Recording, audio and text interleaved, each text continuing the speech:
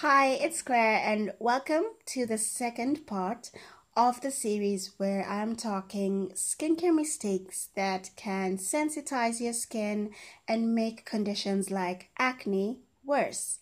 In the first episode, I talked about harshly cleansing your skin. It's a definite no no, don't do that. And in this episode, the first mistake I'm covering is treating every part of your skin the same. So, this especially works if you have combination skin. You don't want to use the same type of product all over your face. Every part of your skin may have a different need. So, if for example you're just oily on your T zone and you decide to use a clay mask everywhere on your face, then you'll be drying other parts of your skin and making conditions worse. So, just treat the parts of your skin that you see have issues differently.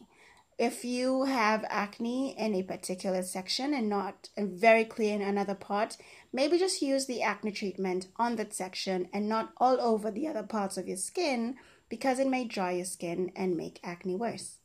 I hope you found this helpful and leave a comment to let me know your thoughts on the series.